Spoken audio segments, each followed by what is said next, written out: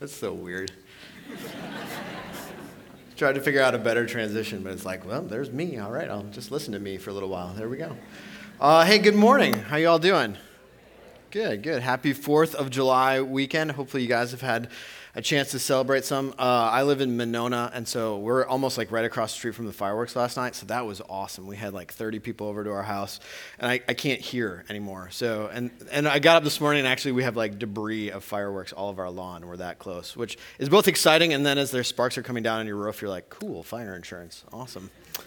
But hey, it's great to be with you guys this morning. My name is John Anderson. I am the pastor of community development here at Door Creek, which means that most of my week is spent working with our local and our global community development projects, which is also often known as missions or outreach. And I love what I get to do. It's an awesome job, and it's a lot of fun being here doing that.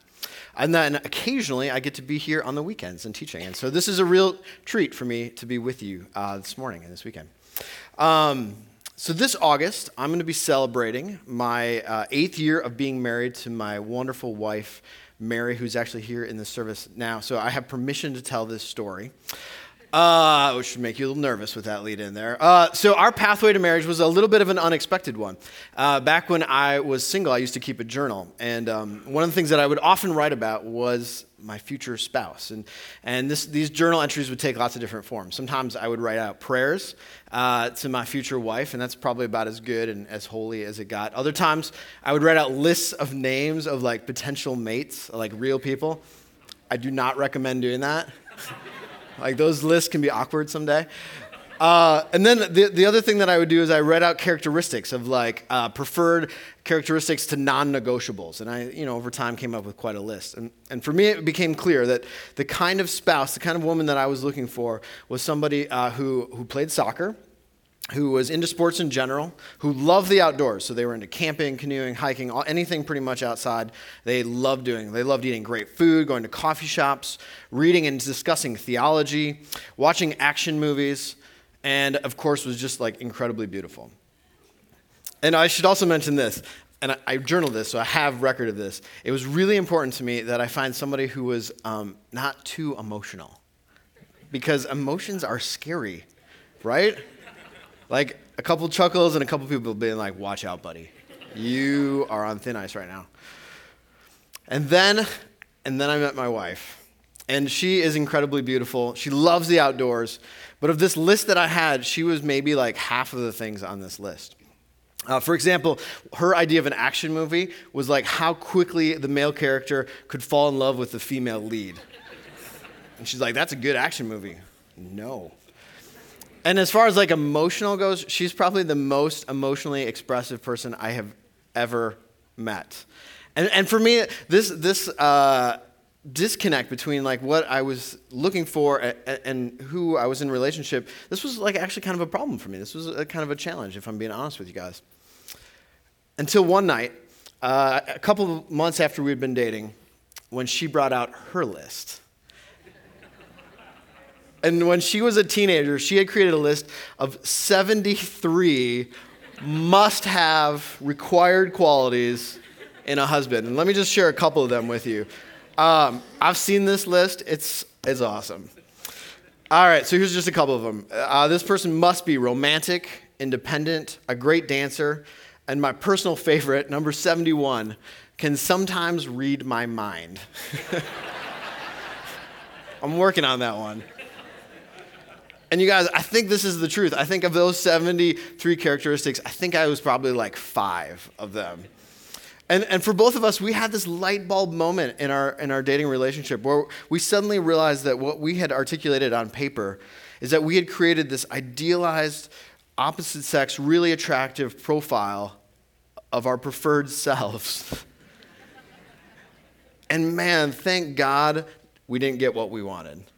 In fact, what we got was something so much better and so much beyond what we could have imagined. And so this summer we celebrate 8 years of being married. We've got 2 kids. We've got a third on the way.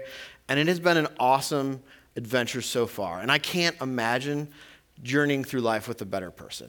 It's been awesome. Now, why am I telling you this story? Because in the passage today that we're going to look at in Luke, we're going to see Jesus coming on the scene, and he's upending all these expectations of the Messiah. People have been waiting for the Messiah for centuries, and he's coming here, and he's not who they expected. In fact, what we're going to see is that he was far greater than what anyone expected. So take your Bibles and turn to Luke chapter 20. Luke chapter 20. Now, as you do that, let me just make sure we're all kind of on the same page. So if you're just joining us, we have been going through a series on Luke for a long time now. And at the very beginning of Luke, he writes his thesis statement, which is kind of the main point of the whole book. And he writes this: I, too, decided to write an orderly account for you, most excellent Theophilus, so that you may know the certainty of the things you have been taught. And so the book of Luke, simply put, is just a case study, argument for Jesus being the Messiah. He is the one that they've been expecting, even if it's not exactly what people thought it was going to look like. And in the text today, we're going to find ourselves, we're in the final week of Jesus' life here on earth before his trial, execution, and resurrection from the dead. And just a couple days ago, he's entered Jerusalem, and the city is abuzz about who he is. People all over are talking about him. Is he the one? Is he the one we've been expecting? Is he the Messiah? And they're just talking about it. And this buzz is exciting for some, but for others, as we see in the stories, it's threatening. Specifically, it's threatening to those who are the religious authorities or those who are in power. And now Jesus, in the scene that we're at today, is near the temple. And RD talked last week about the significance of that. But what Jesus has been saying and doing, it's threatening the very livelihood and the authority of the Jewish religious leaders. And so in response to that, they're doing anything they can to discredit him. They're trying to get him to self-incriminate through word or deed so that they can get him killed. And so they've been setting traps for him. And the part of the story we're going to jump in now in chapter 20, verse 27, is the final of those traps that they're setting for him. So let's just kind of read that together, and we'll pause throughout the story. But chapter 20, verse 27. Some of the Sadducees, who say there is no resurrection, came to Jesus with a question. Okay, so let me just pause there for just a second. So keep your finger on your Bible or keep your phone open there. So who are the Sadducees? Because this is really important to understanding this story. The Sadducees were different and unique in many ways to the Pharisees or many of the other religious scholars, scribes, leaders at that time. The Sadducees, amongst other things, were unique in the sense that they were the wealthy elite of their day. These were the rich guys. They were also the group often that goes with the wealthy elite. They had the most power of all the Jewish groups. And for them, they claimed the Torah, which is the first 5 books of what we call the Old Testament. That was their scripture. That was what they thought of as their authoritative text. And so the rest of what we consider the Old Testament, they didn't hold it with the same regard. And these might seem like random facts, but because of that, they also didn't believe in angels or the resurrection. Now try to keep a few of those things in mind, because the question they're about to ask, all those facts are embedded in this question. And the original audience would have got this, but we need to a little history to understand the context. So verse 28, here's their question. Teacher, they said, Moses wrote for us that if a man's brother dies and leaves a wife but no children, the man must marry the widow and raise up offspring for his brother. Now there were 7 brothers. The first one married a woman and died childless. The second and then the third married her, and in the same way, the 7 died, leaving no children. Finally, the woman died too. Now then, at the resurrection, whose wife will she be, since the 7 were all married to her? Now, it's important to realize here in the midst of this question that there's more at stake than just like theological game playing, right? This is not just a theological debate. Because Jesus, throughout his ministry, has been referencing his death and his resurrection. And so what's at stake here is actually the very heart of the gospel. Because if the resurrection isn't true, then belief in Jesus is just a joke. It doesn't make any sense. Paul writes this in 1 Corinthians 15. These words will be on the screen. And if Christ has not been raised, then your faith is useless, and you're still guilty of your sins. In that case, all who have died believing in Christ are lost. And if our hope in Christ is only for this life, We are more to be pitied than anyone in the world. But the Sadducees here, this is a crafty group, and they're building their case based on Scripture. They're building their case about the resurrection being a joke based on this text right here, Deuteronomy 25:5. These verses, again, will be up on the screen. It says this: if brothers are living together and one of them dies without a son, his widow must not marry outside the family. Her husband's brother shall take her and marry her and fulfill the duty of a brother-in-law to her. Okay, so here's what's happening, because this can sometimes be a little tricky to follow. So based on the Scripture, they're coming up with this scenario that they believe is possible based on the Scripture, and this scenario in their mind makes the very idea of the resurrection ridiculous. And so if you're following the scenario, here's kind of what happens. So imagine the resurrection. The 7 brothers have been brought back to life. The woman has been back to life, and they're standing there, and they're like, okay, is that your wife? Is that my wife? Is she married to all of us? And suddenly this like crazy family dynamics ensues, right? And they're basically saying like, this is a ridiculous scene. This doesn't make any sense. And because that could happen based on this, then the very idea of the resurrection is ridiculous. They're kind of mocking. They're intellectually mocking the belief in the resurrection. Who would believe in that? So how does Jesus respond to this ridicule and the belief of the resurrection? Here's what he says, verse 34. Jesus replied, the people of this age marry and are given in marriage, but those who are considered worthy of taking part in the age to come and in the resurrection from the dead will neither marry nor be given in marriage. And they can no longer die, for they are like the angels. They are God's children, since they are children of the resurrection. But in the account of the burning bush, even Moses showed that the dead rise, for he called the Lord the God of Abraham, the God of Isaac, and the God of Jacob. He's not the God of the dead, but of the living, for to him all are alive. I love what Jesus is doing here. Okay, so he's responding to every verbal assault, every trap that they're setting for him with what I like to call, and you might want to write this down, rhetorical kung fu.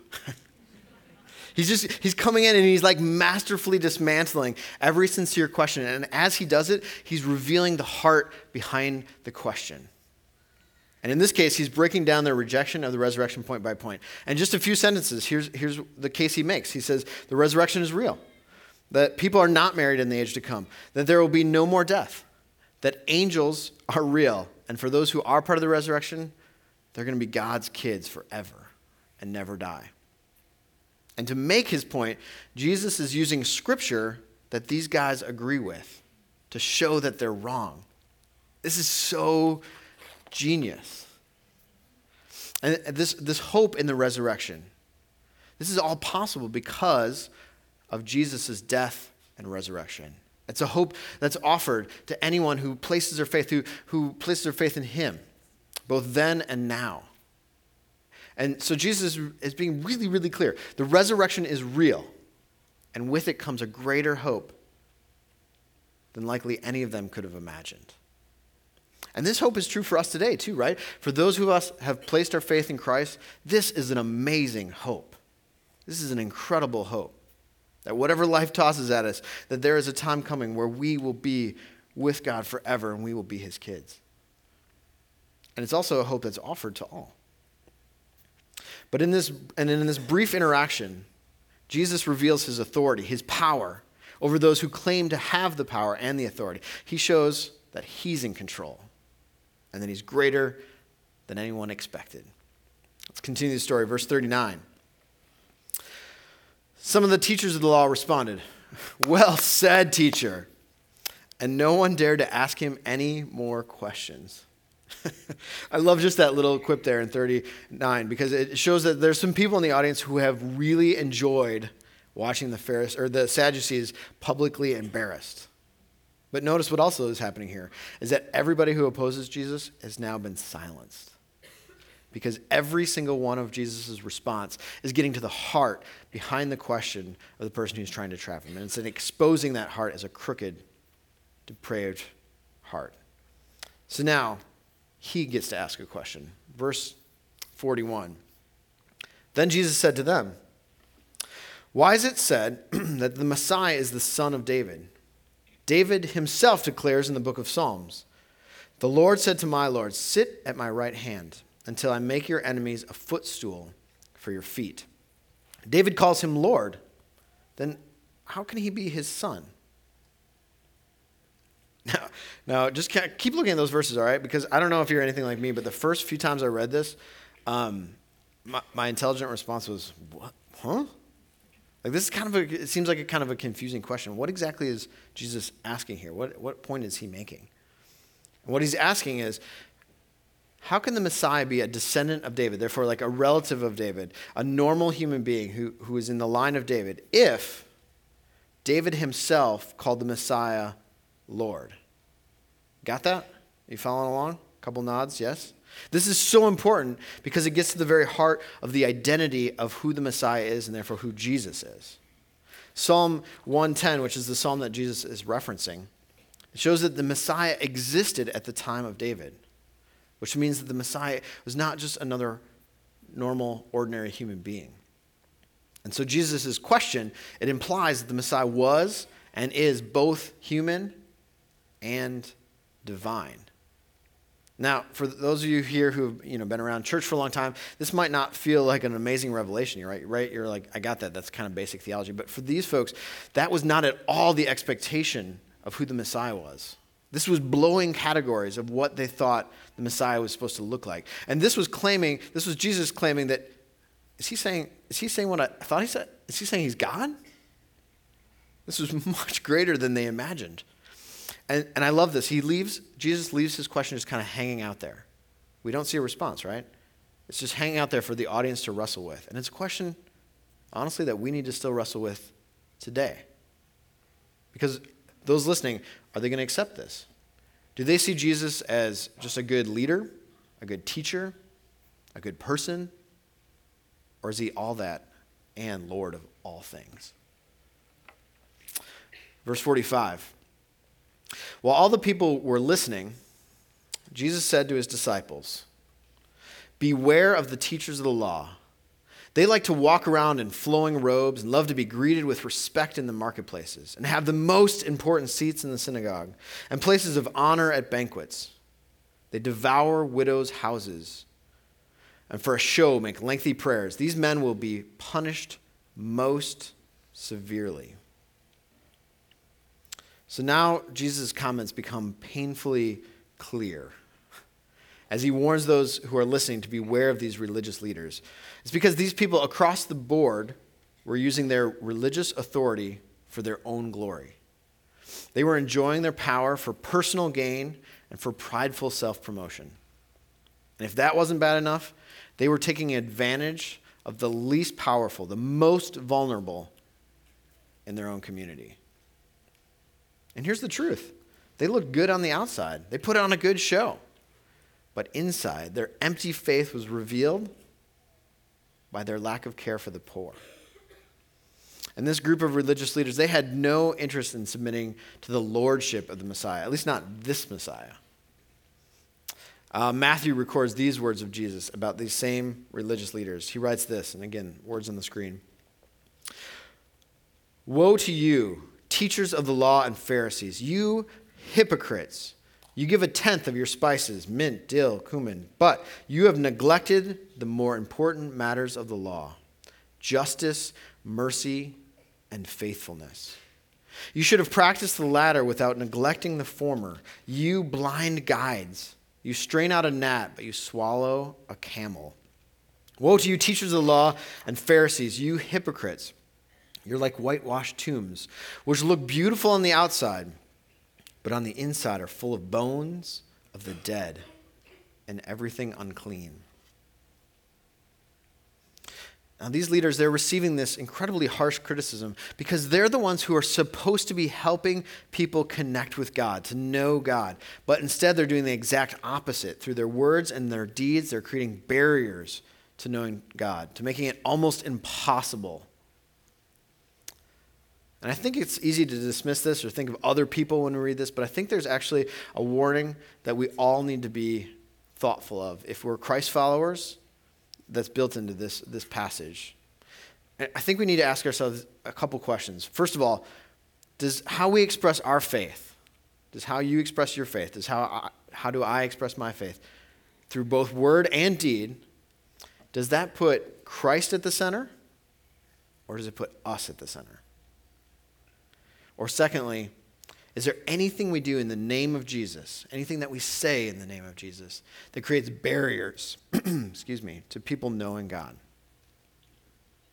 I think we need to be honest. I know I need to be honest, that we're all susceptible to being like these religious leaders. And so right after Jesus instructs his listeners to beware of these men, he then points to a better role model. We'll finish our story, chapter 21, verse 1. As Jesus looked up, he saw the rich putting their gifts into a temple treasury. He also saw a poor widow put in 2 very small copper coins. "Truly I tell you," he said, "this poor widow has put in more than all the others. All these people gave their gifts out of their wealth, but she, out of her poverty, put in all she had to live on." All right, so I don't think it's coincidence that right after Jesus has condemned these religious authorities for taking advantage of widows, we get the story about a widow who's come to the temple to give her offering. And Jesus is sitting here with his disciples, and they're just watching people come up and give their offerings. And along comes this widow, this woman, unnamed, who's the epitome of the most disenfranchised, the most powerless, the most vulnerable in their society. She comes up and she gives 2 very small copper coins, which in our context would be the equivalent of less than $5. So not very much now, not very much then. But the text literally translated here says that she gave her life. And so this unnamed woman, this widow, this example of someone who is the most vulnerable, becomes a contrast to the pride and the hypocrisy of the religious leaders. She becomes this example of honoring God with her humble and sacrificial giving. I love this. In this very short story, we observe something about the heart of God. We see that God doesn't necessarily celebrate the largest gifts or the biggest outward expressions of faith, but rather he weighs the heart. He sees the inside, and he weighs that, and he celebrates sacrificial giving to his glory, whatever that might look like. And so what does this all have to do with our lives? Well, the original audience, they struggled to understand whether or not Jesus was the Messiah, because he wasn't what they expected. They didn't have categories for what he was talking about. And in many ways, we can struggle with the same thing today. As we try to come to terms with, who is Jesus? Do we really know him? Oftentimes, our ideas about who he is, can easily be off base.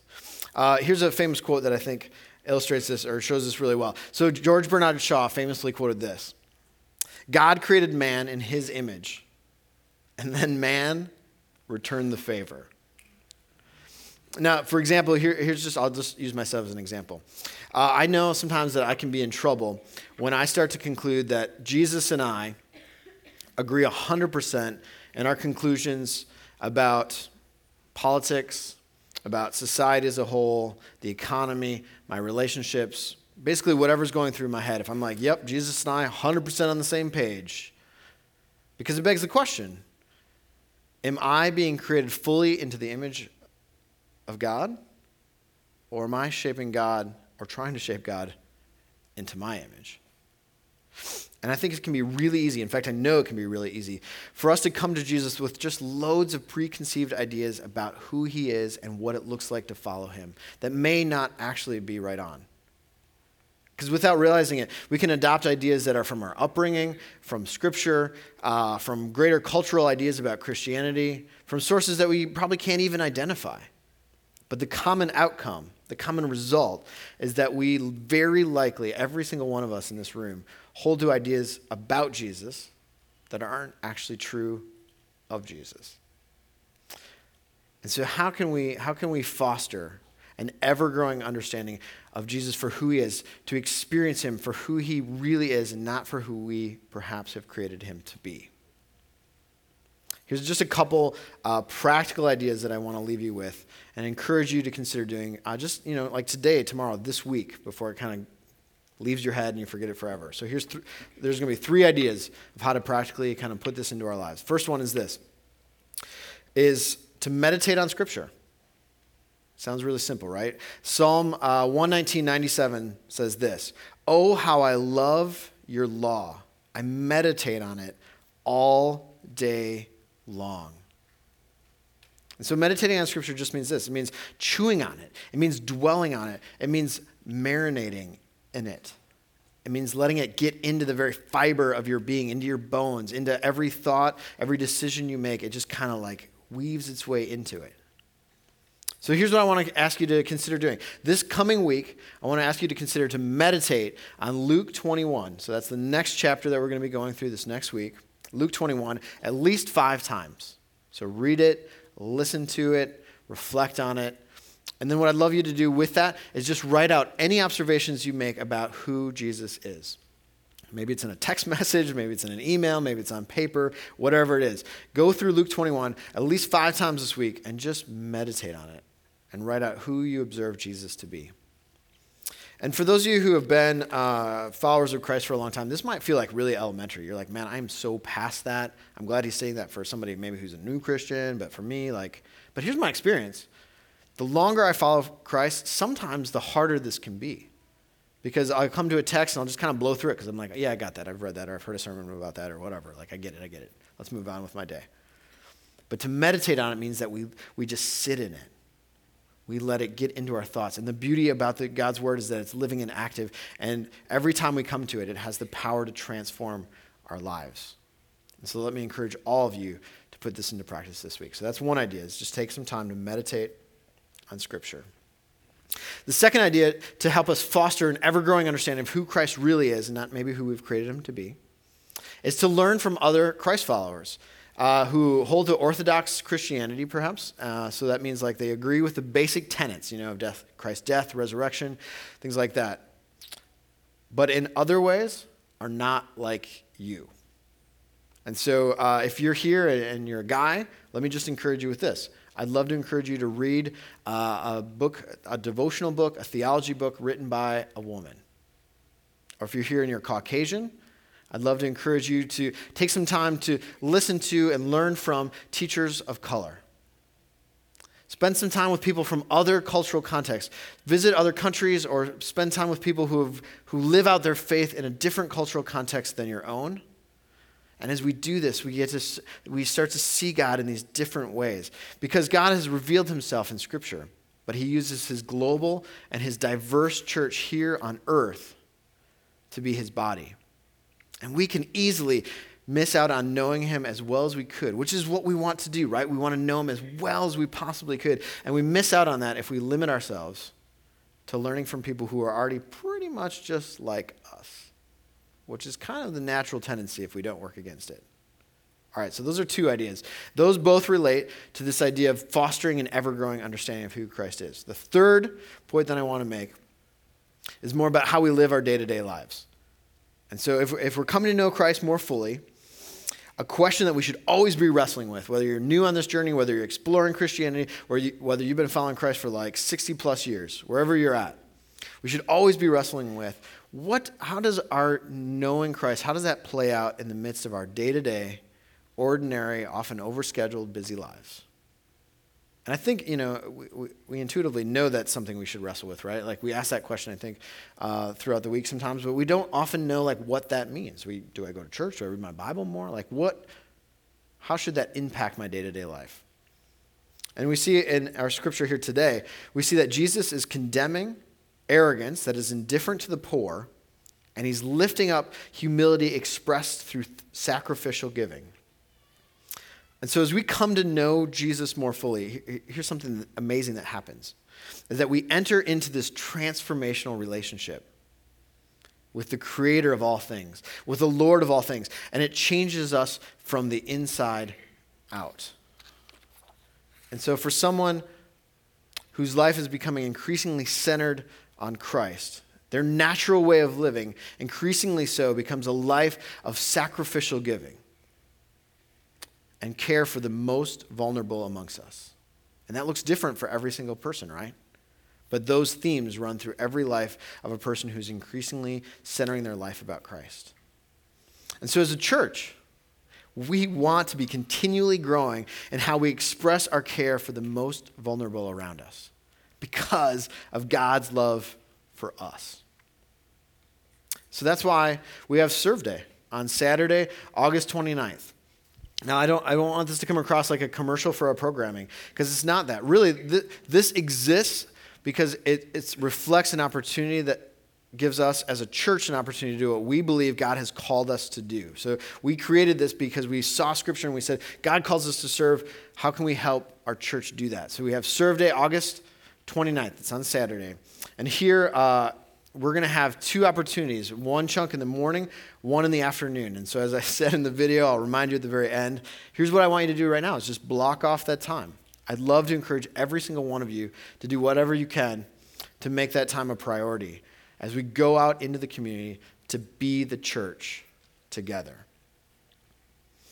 And then, throughout the year, we are encouraging everyone here at Door Creek to be part of one initiative to help close the achievement or the opportunity gap that exists in our county. If that's something that you're unfamiliar with when I talk about that, we've got lots of information online, and this has been in the news a ton lately. But we're coming alongside all these different organizations and creating some of our own to help try to close this gap so that all can flourish. And we have opportunities for individuals, for couples, for families, for older people, for younger people, for small groups. But here's what I'm asking, just so I'm being really clear, okay? And this isn't just me. I'm asking on behalf of the staff, on behalf of the stewards, on behalf of the leadership here at Door Creek. I'm asking for every single person to consider picking one way that you, not the person next to you, that you are going to be part of this vision for the city. And my dream is that over time, that we're going to have church-wide participation in serving in our communities, in DeForest, in Sun Prairie, Monona, Cottage Grove, Madison, wherever you're from. And not just because I think this is really exciting, although if this happened, wow, it would be awesome. But because I believe that Scripture clearly calls us to practically and tangibly care for the most vulnerable in our midst in response to the transforming power of knowing Jesus. That's the kind of church we're called to be, because that's the kind of God that we serve. Let me pray for us.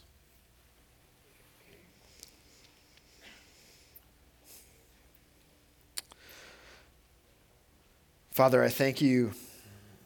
Oh man, I thank you that you are beyond what we can comprehend.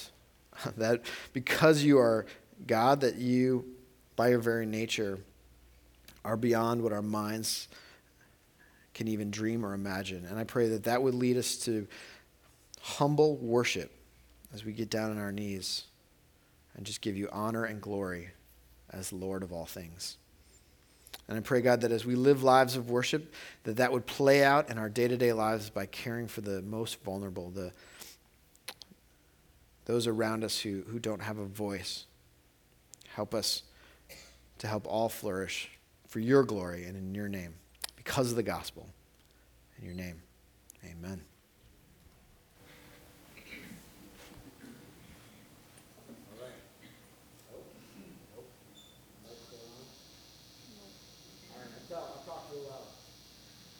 Gone there? Yeah, sweet. Okay, cool.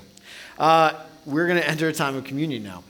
And this is a time for us to spend some time just reflecting on what Christ has done for us and the new covenant, the new hope, the new promise found in him. And the way this works here in this room is that we're going to be handing out the elements, and we'll just hand them up and down the aisles. The two cups are together, so make sure you grab both of them. And then just hang on to them, and I'll come back up and we'll take them together. Now here at Door Creek, if you're new to joining us here, we invite anybody here who has placed their faith in Christ to join us in this time of celebrating and remembering what Christ has done for us. And if you're here and you haven't yet placed your faith in Christ and you're just kind of exploring Christianity and you decide not to take communion with us, we just want to say thank you, because that shows that you understand and respect that this is an important time for us. And we're so glad you're here. And so let me just kind of lead us into this time in worship, or in prayer, as we worship together.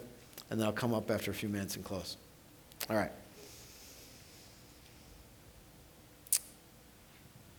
God, help us to just take a moment to, again, remember that you're here in our midst.